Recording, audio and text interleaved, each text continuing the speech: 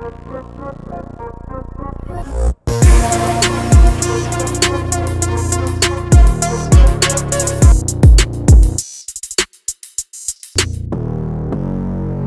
back, everyone, to the Discipline the Gens podcast. I'm your host, Matty Betts. I'm here with Trevor and Gino, and today is day 2 of giving out picks every single day. And yesterday, we hit 3-0 on our picks. Shout out to both Trevor and Gino, because I didn't give out any plays yesterday, but I am going to bring you guys some UFC today. So, boys, how we feeling today after that fire from yesterday?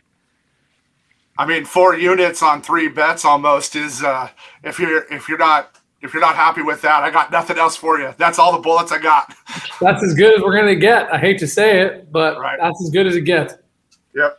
So can't complain on those days. Gotta enjoy those days when they come. Absolutely. Let's keep the momentum going. Trevor, I'm gonna get started with you. What you got for us today?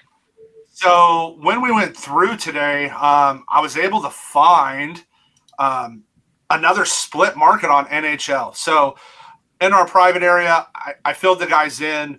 The market for NHL props opens up around 3 a.m. Pacific Standard Time.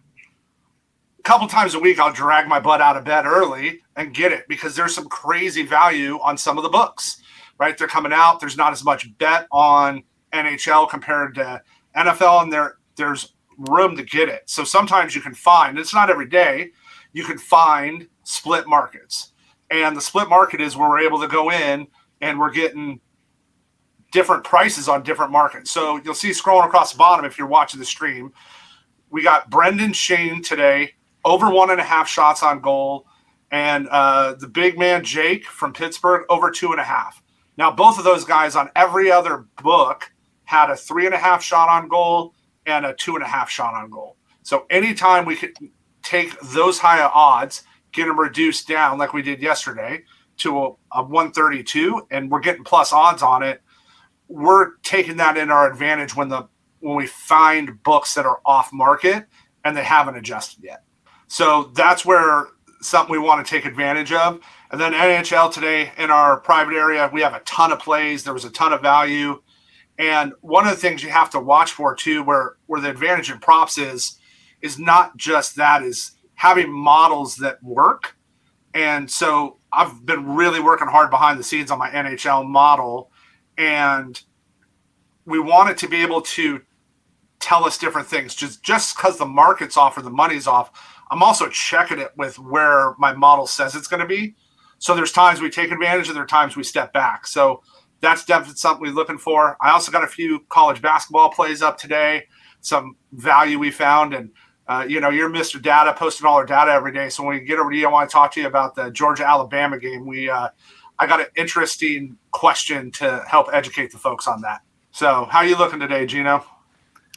You just threw them up there, my dude. Those are my 2 plays that I feel the best about. I was throttling back and forth. In DD, we gave out 4 1-unit plays, 5 half units in just NCAA basketball.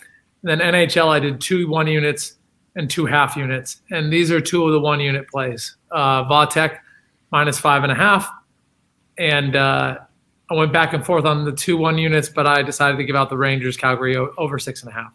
What do you like on the Rangers Calgary play? Yeah, honestly, it was just money movement. I actually watched. This is going to sound the opposite of what I usually look for. So this is actually more money came in on the under in this game, and Vegas stuck the line. So I saw more money and more tickets, and the line stuck, and I saw it stuck. It's almost like the opposite of Steam. I saw it stuck everywhere. So the logic there is that Vegas is exposed on this under, but they're very comfortable. None of the places dipped it to 6. So that's where, for me, I try and be a value better. One, if my model gives out plays like, it should have been 7, should have been 8, that's not the case in this. This is just simply I'm in bed with Vegas. I love being in bed with those guys. That's definitely something we're looking at on my college basketball stuff. On the prop side, I'm trying to look at both because we can't get real steam yet. They don't give us the data yet to say, hey, this much money is on this prop. So we're really having to model it. But I'll take a look at, what we're looking for like no house advantage, prize picks, and those kind of things is we know if we get the plays down over 119 to 137, right? So if I can get the plays at minus 150, 160, 170, that's not stuff I want to bet straight, but I'll take it and use it in those situations to get a play on them. Yeah, and I'm glad you asked that question, Trev, so thank you, because yesterday was the exact opposite. Quinn, even though it won, and I like bragging when I won, I got plus 130. It was that rare 1 out of 5 that I actually did not have closing line value. The opposite. It tipped off around 140, 145 on Bet Openly, probably 135 on books. But the algo said that they had, I think it was a 45% chance of winning. So if that was just a simple EV positive play, if they lose 55 at minus 100, but they win 45 at plus 130, I'm stacking ROI. And I got nervous because I was like, damn, this is one of the plays that – but again, I think Vegas is up to fishy stuff because I have no idea why that line moved the way it did. That was my play of the day. And it's not common for my play of the day to lose 15 points of value. And, I mean, it still won, but still, that was – I don't know.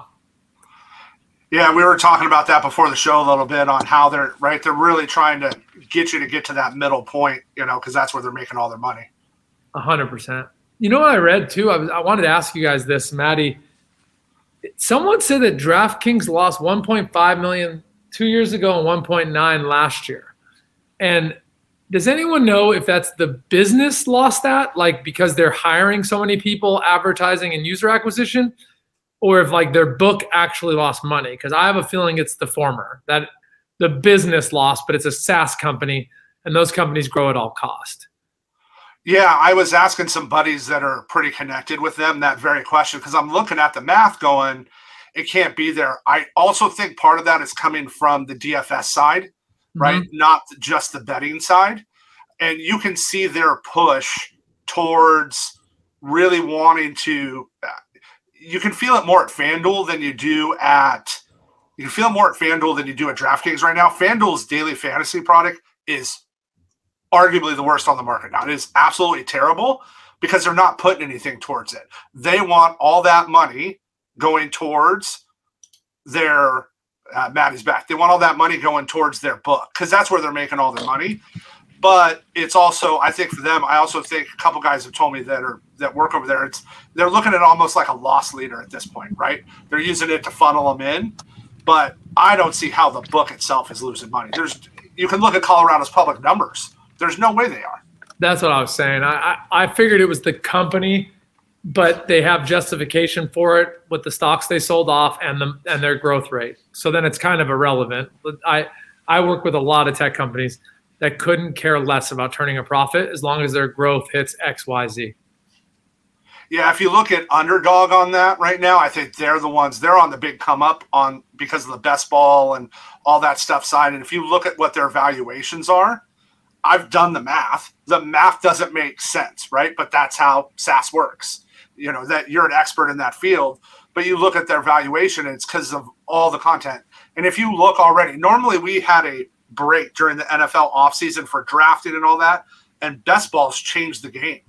And there's all this best ball going now, and there's already drafts going for this coming year, right? Like there's already NFL season-long props out. Like they're just keeping that market going year round now. So now it's our job to figure out how to take advantage of it. And take advantage of it we will, my dudes. Appreciate the plays today. I love these short sessions. Come in. Feed. I got 2 plays, bro. Don't forget about me, dude. bro. My bad, Maddie. I thought we lost.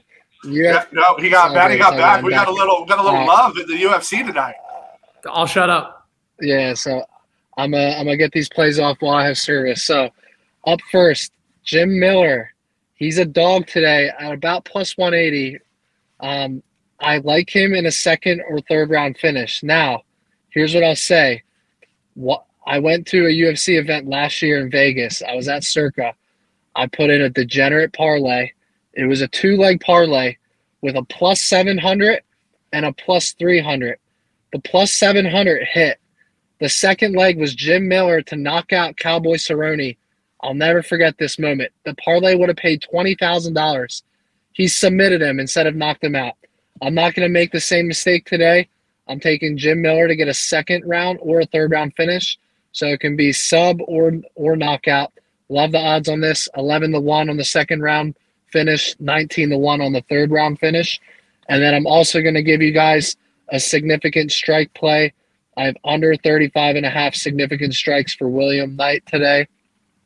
21 significant strikes in his last 2 fights. This dude squats 550 pounds. He's an animal. He's either putting you to sleep or he's gassing out, and he's just not a volume striker. So I think I tend to lean that he's going to get an early finish in this fight. But I like the fact that even if he doesn't get that early finish and the fight goes the distance over 3 rounds, I could still win that under. So you can pair that with any other props that you guys like in DFS today and any other sports or in UFC. But that's definitely one of my favorite DFS play of the day is under 35.5 William Knight. And then Jim Miller, round 2 knockout. I'm sorry, round 2 finish or round 3 finish. All right, boys, let's see how we do. So what is it, 2 picks each? So we got 6-0 coming? 6-0 coming up. Yeah, let's go. To be clear, I have to go. To be clear, I have to go 1 of 2 on the Jim Miller bet because I can't win both. But it's a huge payout, so I was going to say 1-0 if it hits. what we'll track is units paid back. We don't record means nothing to all 3 of us. It's all about units. Zero. It means zero. Yeah, exactly. I want to make money. That's all I care about. Exactly.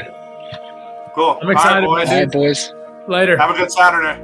Cheers, everyone. On a warm summer's evening, on a train bound for nowhere, I met up with a gambler. We were both too tired to sleep, so we took turns of staring out the window at the darkness till boredom overtook us, and he began to speak. He said, son, I've made a life out of reading people's faces and knowing what the cards were by the way they held their eyes. So if you don't mind my saying, I can see you're out of aces. For a taste of your whiskey, I'll give you some advice. You got to know when to hold up, know when to fold up, know when to walk away, and know when to run. You never count your money. When you're sitting at the table, there'll be time enough for counting when the dealing's done.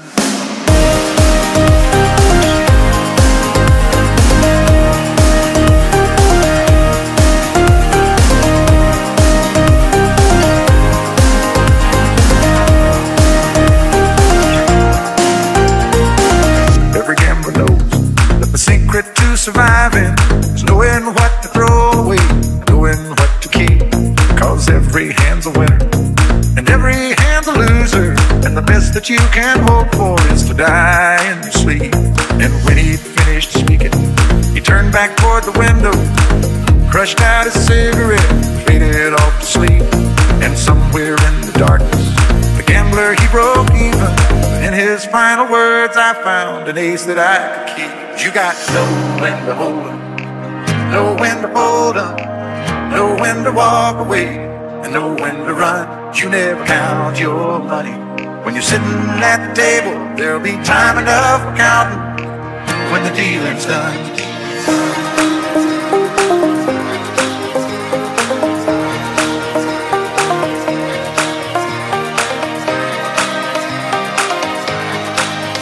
There'll be time enough for counting when the dealing's done.